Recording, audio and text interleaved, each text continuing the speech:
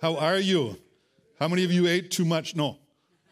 How many of you had a good time? I hope you had a good time with family and friends. You found somebody to celebrate with, and we're nice to see the Milos back. Hallelujah. Been on travels, all of you. Good to see you. Hallelujah. I am sure that God is glad that you showed up today. So I'm going to begin a series called Who Am I? Who is the Church? We've been talking about transformation. It's really a continuation of the same sermon, but we will move into deeper things, what the Scripture says about us. So let's pray. Amen. I'm gonna try to get you to wake up. Okay, I'm working on it. I really am. So Father in heaven, we thank you so much that you love us. You are passionate about us. That's why I love the name of this church, because it reflects your heart. We're asking you, Holy Spirit, to speak to us today.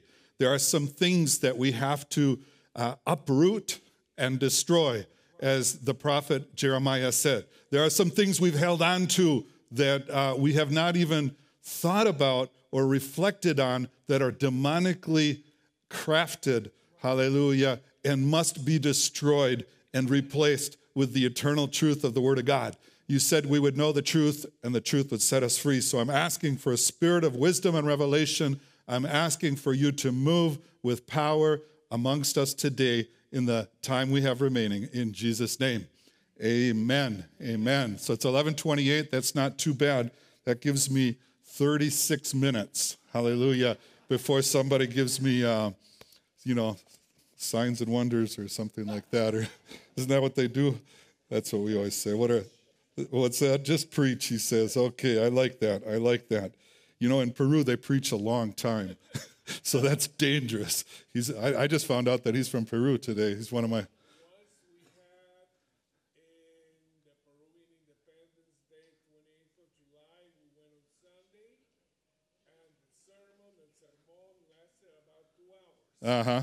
Yeah. I have a friend from South Africa, Foursquare missionary. They invited him to preach. There were 5 preachers, and they had them all sitting up on the platform. He preached for 20 minutes because that's what he learned in America. And, plus he thought, well, the 5 preachers, they're going to get tired. So he preached for 20 minutes. If you can imagine, in Africa, that's just unheard of. That's an introduction. And then he sat down, and the host pastor looked at him and said, "What are you doing?" He said, "So I preached." It's like, he just got up, just gave him a terrible look of disdain, and he continued to preach for about 2.5 hours. And then, the next guy came, and the next guy, and the next guy. It's just the way we do it in Africa. So, yeah. But I won't do that to you. When in China, you do as the Chinese, right? So the question, I asked you in the beginning, what is your relationship to the Word of God? Will you allow the Word of God to direct and dictate who you are? Will you allow the Word of God to replace, to set you free from wrong thinking? Renewing of the mind brings transformation in our lives. It's our biggest problem. Faith isn't in the mind, it's in our spirit. But our mind will keep us from either receiving the things of faith and allowing them to flow in our lives or not. And so we need to understand what Scripture says. And it's the revelation. Revelation means to unveil. Literally, there's a veil. Revelation is like this. It's like all of a sudden that wall is removed and there's a whole nother world over there. And you go, "Oh, I didn't know that was there." That's what revelation is. It means to unveil. The painter unveils his painting. It's revealed to the public. And they go, "Oh," because it's the first time that they saw it. So we have to believe, I believe there's new revelation for us.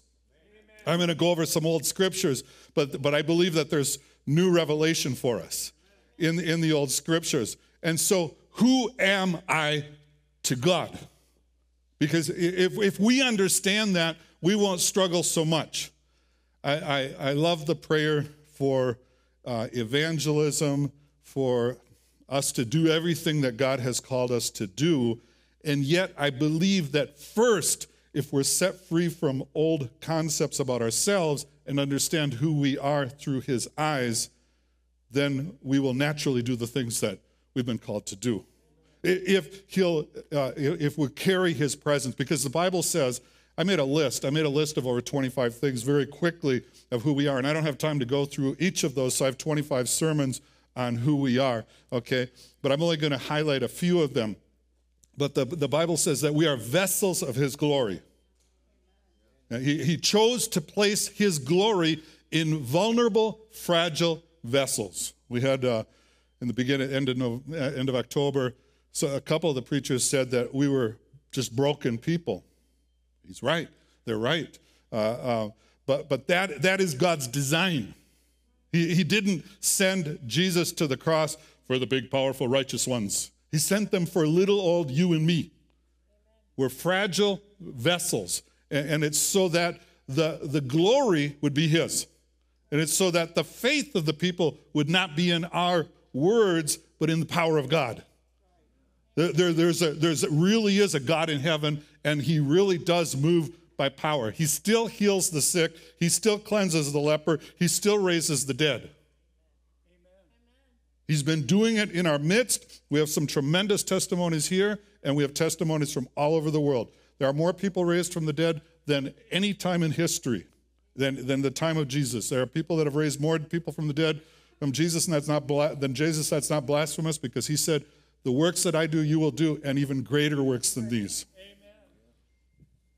So, who am I? Moses asked that question. Who am I? I should go to Pharaoh. And God didn't answer it. He said, I will be with you. Because for God, that's the only thing that mattered.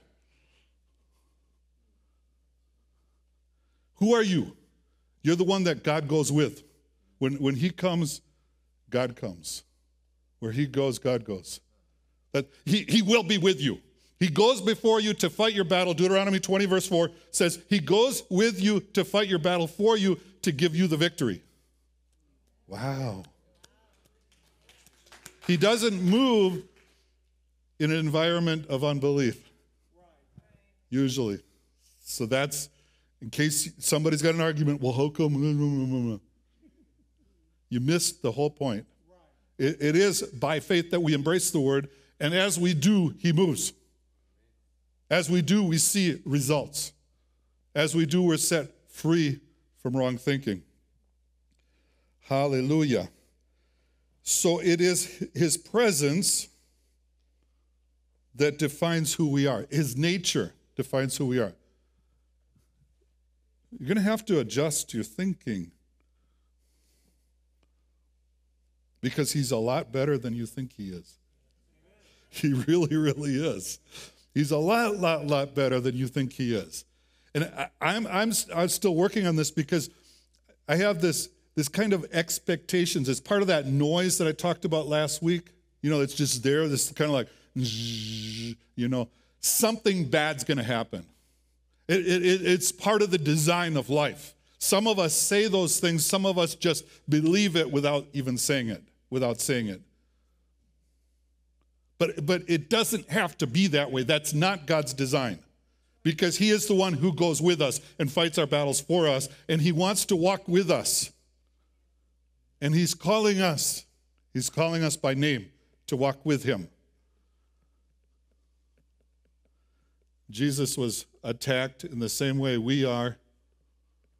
He said, if you have an enemy, if you are the Son of God, then command this stone to become bread. If, he knew he was hungry, he knew he was vulnerable. If you're the Son of God, throw yourself down from this pinnacle. And Jesus answered, as every one of us must answer, it is written. The devil even quoted scripture to him to make him really believe that it was God. That's for those of you that are impressed by people who quote scripture to you.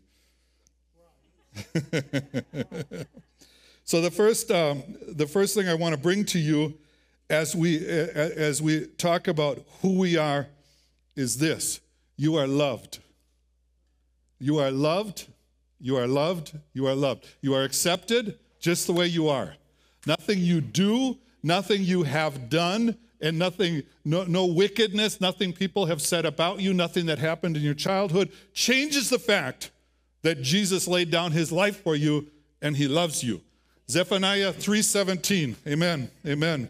Zephaniah 3:17, this is the New King James Version, and I looked this up in Hebrew, so I decided not to go into all the words there, but it's very well supported. The original text is very well supported and translated very well in many translations. The Lord your God is in your midst. He's right here, right now, today.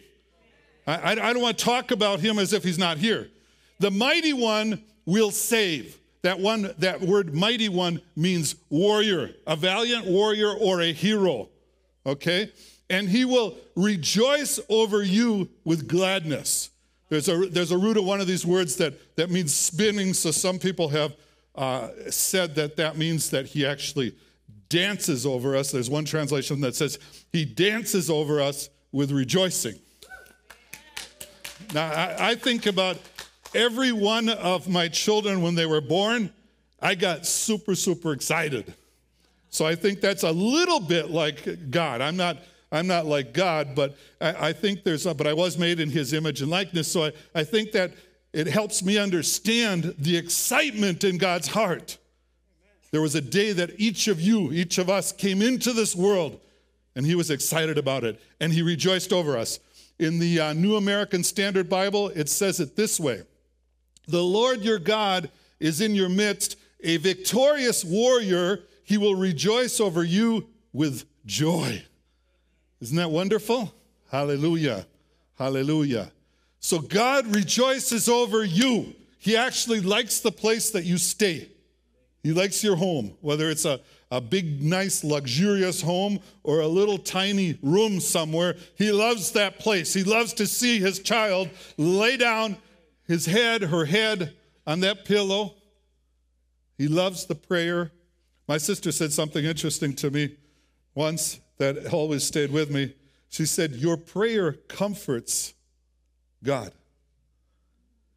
And that's been a growing revelation, because I didn't ever think I really prayed very well, as if there were such a thing.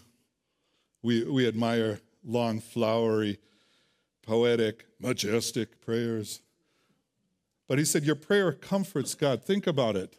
The smallest, I love to hear little children pray, youth, just people who are brand new in the things of God, because nowhere else does he hear the righteousness, the voice advocating for the injustices. Nowhere else is there's a world of evil as he looks upon the earth, and here little old you and little old me were praying, oh God, your kingdom, oh God, look at this, how she's suffering, look at how, and so our prayer reflects who he is. Our prayer is a joining with him in who he is. He loves you, he loves you, he loves you. I'm giving you every week a verse to meditate on. Some of us want to study all the different ways he loves us. We want to study everything we are to him. We're the bride of Christ. We're the vessel of his glory. We're the temple of the Holy Spirit. We're ambassadors for Christ. But I don't think that that's the best way to get healed. And I don't think that's the best way for us to get the word of God in us. I think one verse. So you choose one verse. For God so loved Mark. For God so loved Kelly. For God so loved me. He loves you. Perfect love casts out all fear. Amen. He loves you, he loves you, he loves you. Why don't you just do this like this? Just give yourself a hug and receive that from Jesus. Because he really, really, really does love you. And his love is not changed because you suddenly become a very good person. Or you have failed to become a very good person. Which most of us, part of that noise is, I didn't study enough, I didn't read enough, I didn't pray enough, I didn't do this, I was kind of harsh, I was kind of impatient with my children, and we have a list that goes on and on and on, unending list of things that make us feel inadequate and unqualified. Moses, God did not allow him to look at himself. Had he looked at himself, he would have fallen into the same lie that you and I fall into. I'm inadequate. I don't have what it takes. I'm unqualified. I stutter. He just said, I will go with you. That is what matters. I will never leave you. I will never forsake you. He goes with you. My vision for church is that, I'm jumping ahead of myself because this series is called Who Am I, Who is Church? Okay. But it says in 1 Corinthians 3, I believe, that a dwelling place for Holy Spirit. And it says, and I think in 1 Corinthians 4, but we'll get to those verses later because they're kind of centered on what I want to bring in a couple of weeks. And he says there that we are fragile vessels. I mentioned it before, vessels of his glory. And so as far as evangelism goes, my best evangelistic efforts have been without words and without trying. And I try too, and I use words too often, failing, or at least I feel like I'm failing. Somehow God maybe is able to use those words most of the time, or at least some of the time. But so many times, people have just come because of the presence of God. And they said, you have something. I want what you have. And I want all of us here at Passion Church to carry that. To carry that. With all of our imperfections. With all of our dysfunction. With all of our... one of the healthiest things especially for preachers or anybody in ministry or any Christian is just to say, I don't know. Try it. I don't know. Instead of thinking that we have to have all the answers. Yeah? Do you ever feel like, I just don't know how to explain things right. I really don't know that much of the word. Well, what if they ask something that I don't have the answer for? Just, I don't know. I said that to somebody the other day, and I felt like she really wanted an answer, and I said, I don't know. But I can't make something up that I don't know. And I'm not doing anything for her if I make something up, and it's not really the truth. And she needs to know that I'm not aligning myself to help her because I know everything. But I'm just a willing vessel. So, hallelujah. I love that song, Laura, what's her name? Laura Daigle? Am I saying that? Daigle? I wish I could remember the words to it. Do you remember the words to it? Everything, yeah. What does it say? You say, Yeah. If you haven't heard that song, you need to look for that song. That's we saw, actually, there was a girl leading in Peru in the refugee camp, 1,200 people. And she started singing that, and she'd never done that. And I said, I just want you to sing that one line. And oh my goodness, we had revival. It was phenomenal. Phenomenal. It was so, and it changed her life because she'd never led that way prophetically. It was powerful. And then I had her sing the prophetic song over the people. Hallelujah. So the Bible says you are the apple of his eye. You are highly esteemed. You are his treasure. But again, I recommend that you grasp onto one of those, okay? I think I have a Matthew, I want that verse from Matthew 13:44. If you could put that up, please.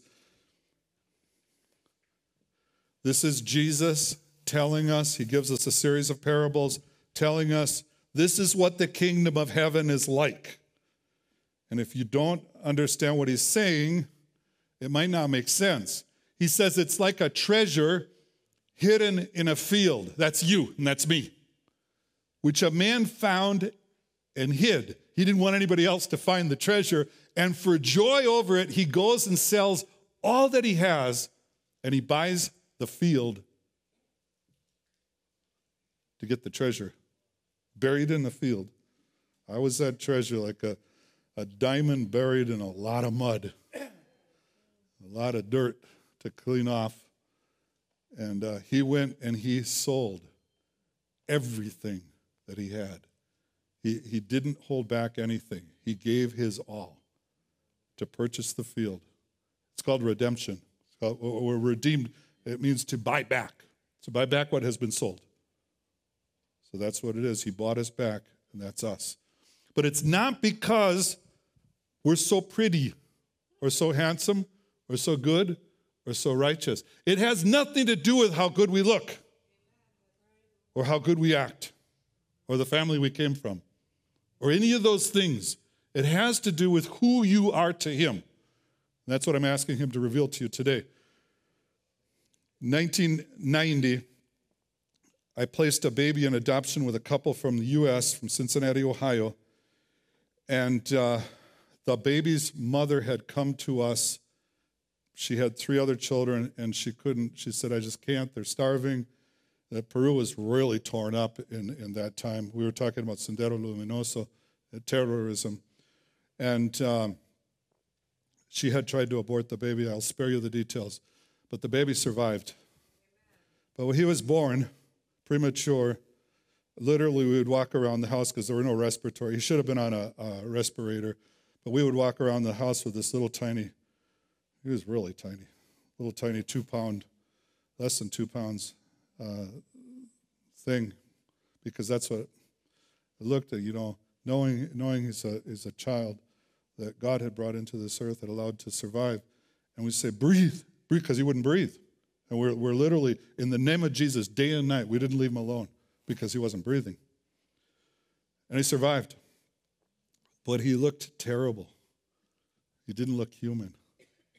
And when people spend a lot of money for an adoption.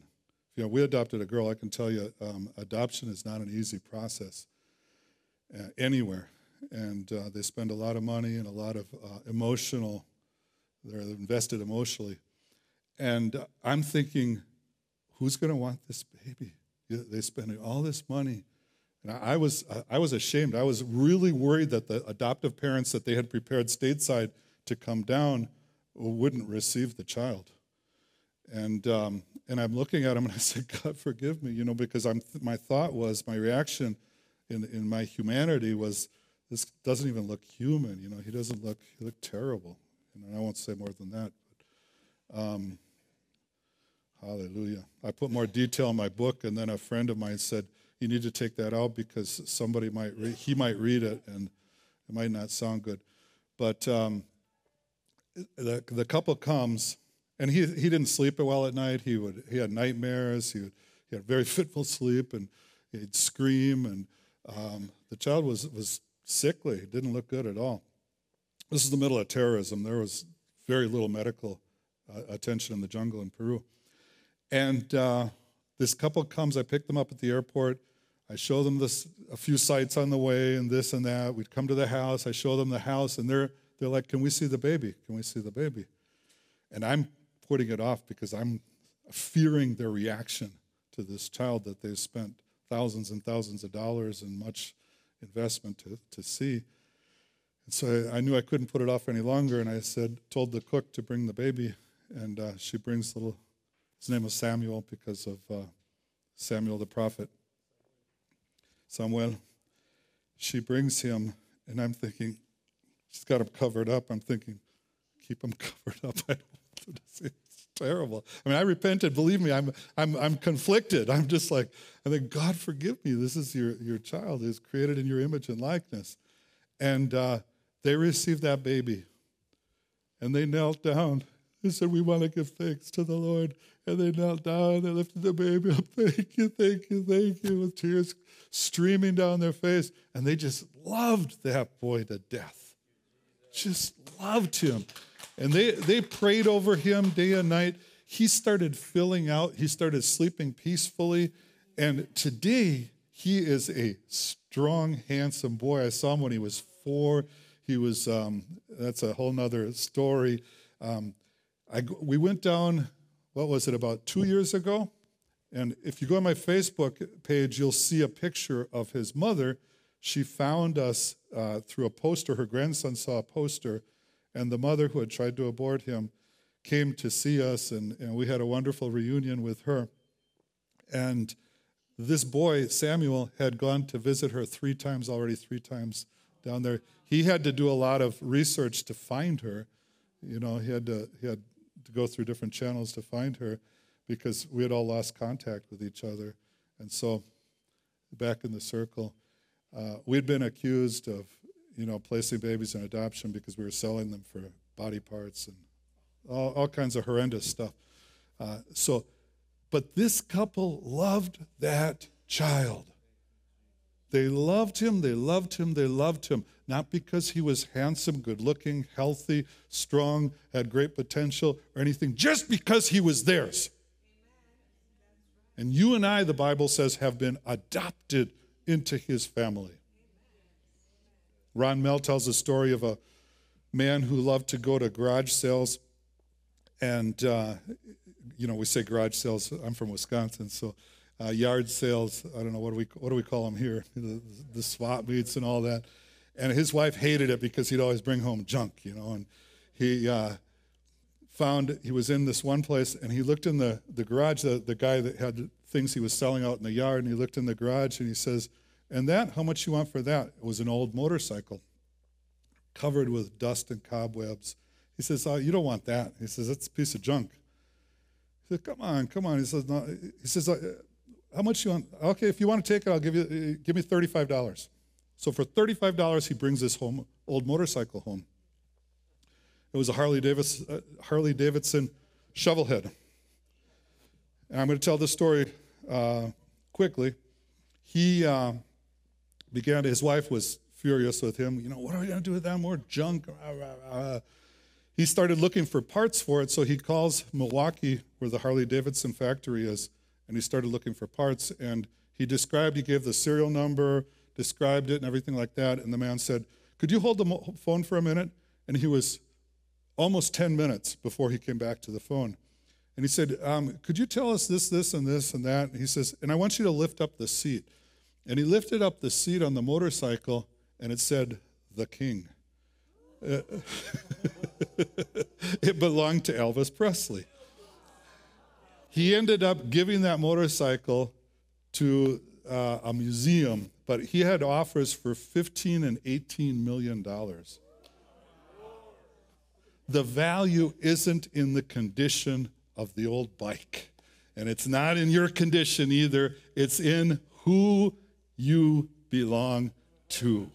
And you are mine, says the Lord. You are mine, says the Lord. Hallelujah. Hallelujah. You are I guess it's a day to tell stories.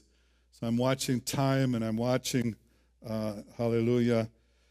But I have to tell one more story, and that's the story of the prodigal son, because that is you and me. As that boy came home to his father, he walked very, very slowly, dragging his feet, because he was sure that his father would not accept him as a son any longer. And the difference between a son and a servant is a son has an inheritance and a servant doesn't.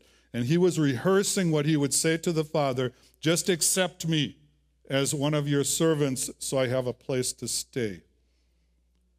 And he's walking slowly, head down. I'm sure he was rehearsing everything that he had done wrong in his life and how his brother had it better and all the things that you and I do, because we see the grass is always greener on the other side and everyone else has it better than we do. To his surprise, the father was waiting outside of the house. It's the only way. The Bible simply says that he saw him coming from afar. He had to have been waiting outside of the house. He saw him and he ran. He got so excited, he ran to him. And that's your father. He is running to you. He's not just accepting you. He's not just like, well, you know, you're okay. It's like, but you really messed up with this. He is running to you. because he's excited about you. And that father threw himself on that boy and covered him with kisses. He loves you. He's excited about you. He loves you, my brother, my sister. Hallelujah. I want you to hear it in your spirit. So let's uproot. The prophet Jeremiah was called, as we are, to uproot and destroy certain things. As I said in the beginning, there are some things we've held on to from childhood that we've never questioned, and they were demonically crafted against us because the devil has not wanted you to understand who you are from the beginning. You are amazing. You were made in his image and likeness. You are called to do awesome things. Those that know their God, Daniel 11:32 says, will do great exploits. They will be strong and they will do great exploits. So that's you and me.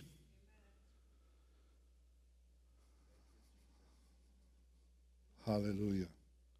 You are loved. For God so loved. Yeah, and you're part of that he gave his only begotten Son. Yeah, amen. He gave him for you. He gave, if there were only one of us, he would have done it. He would have done it. Hallelujah. So I want to ask you to stand.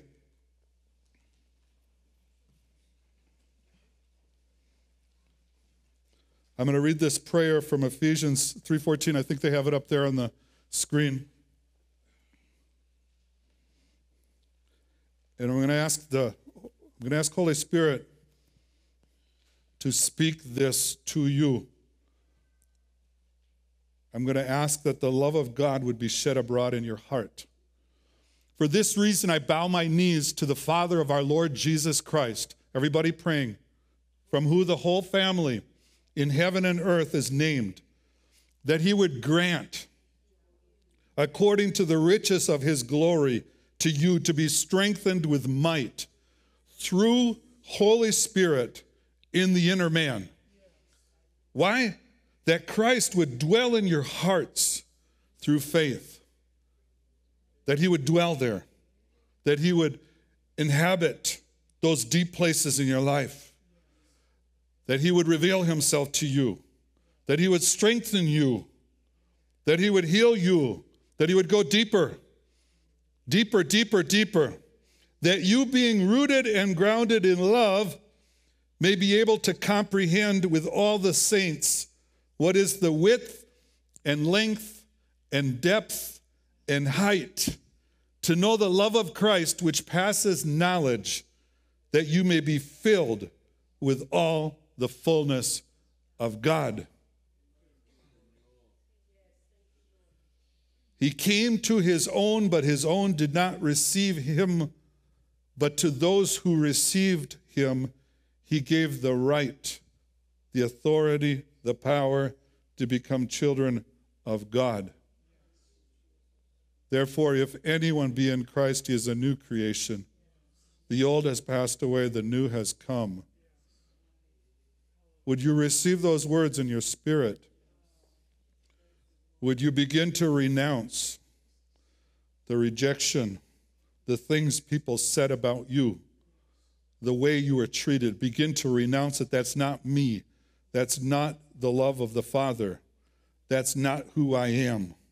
I renounce that. I renounce the angry words. I renounce the criticism. I renounce the hatred. I renounce the violence. In the name of Jesus, I command it out of me. This is a time of deliverance. This is a time of healing. This is a time of restoration. Father, we thank you for your love that is shed abroad in our hearts. We thank you, Lord, that we are rooted and grounded in your love. We thank you that your love is perfect love. We thank you that that love has cast out all fear. We renounce the fear of man. We renounce the fear of opinions and judgment. In the name of Jesus, break, Lord, the demonic strongholds. Break the wrong thinking.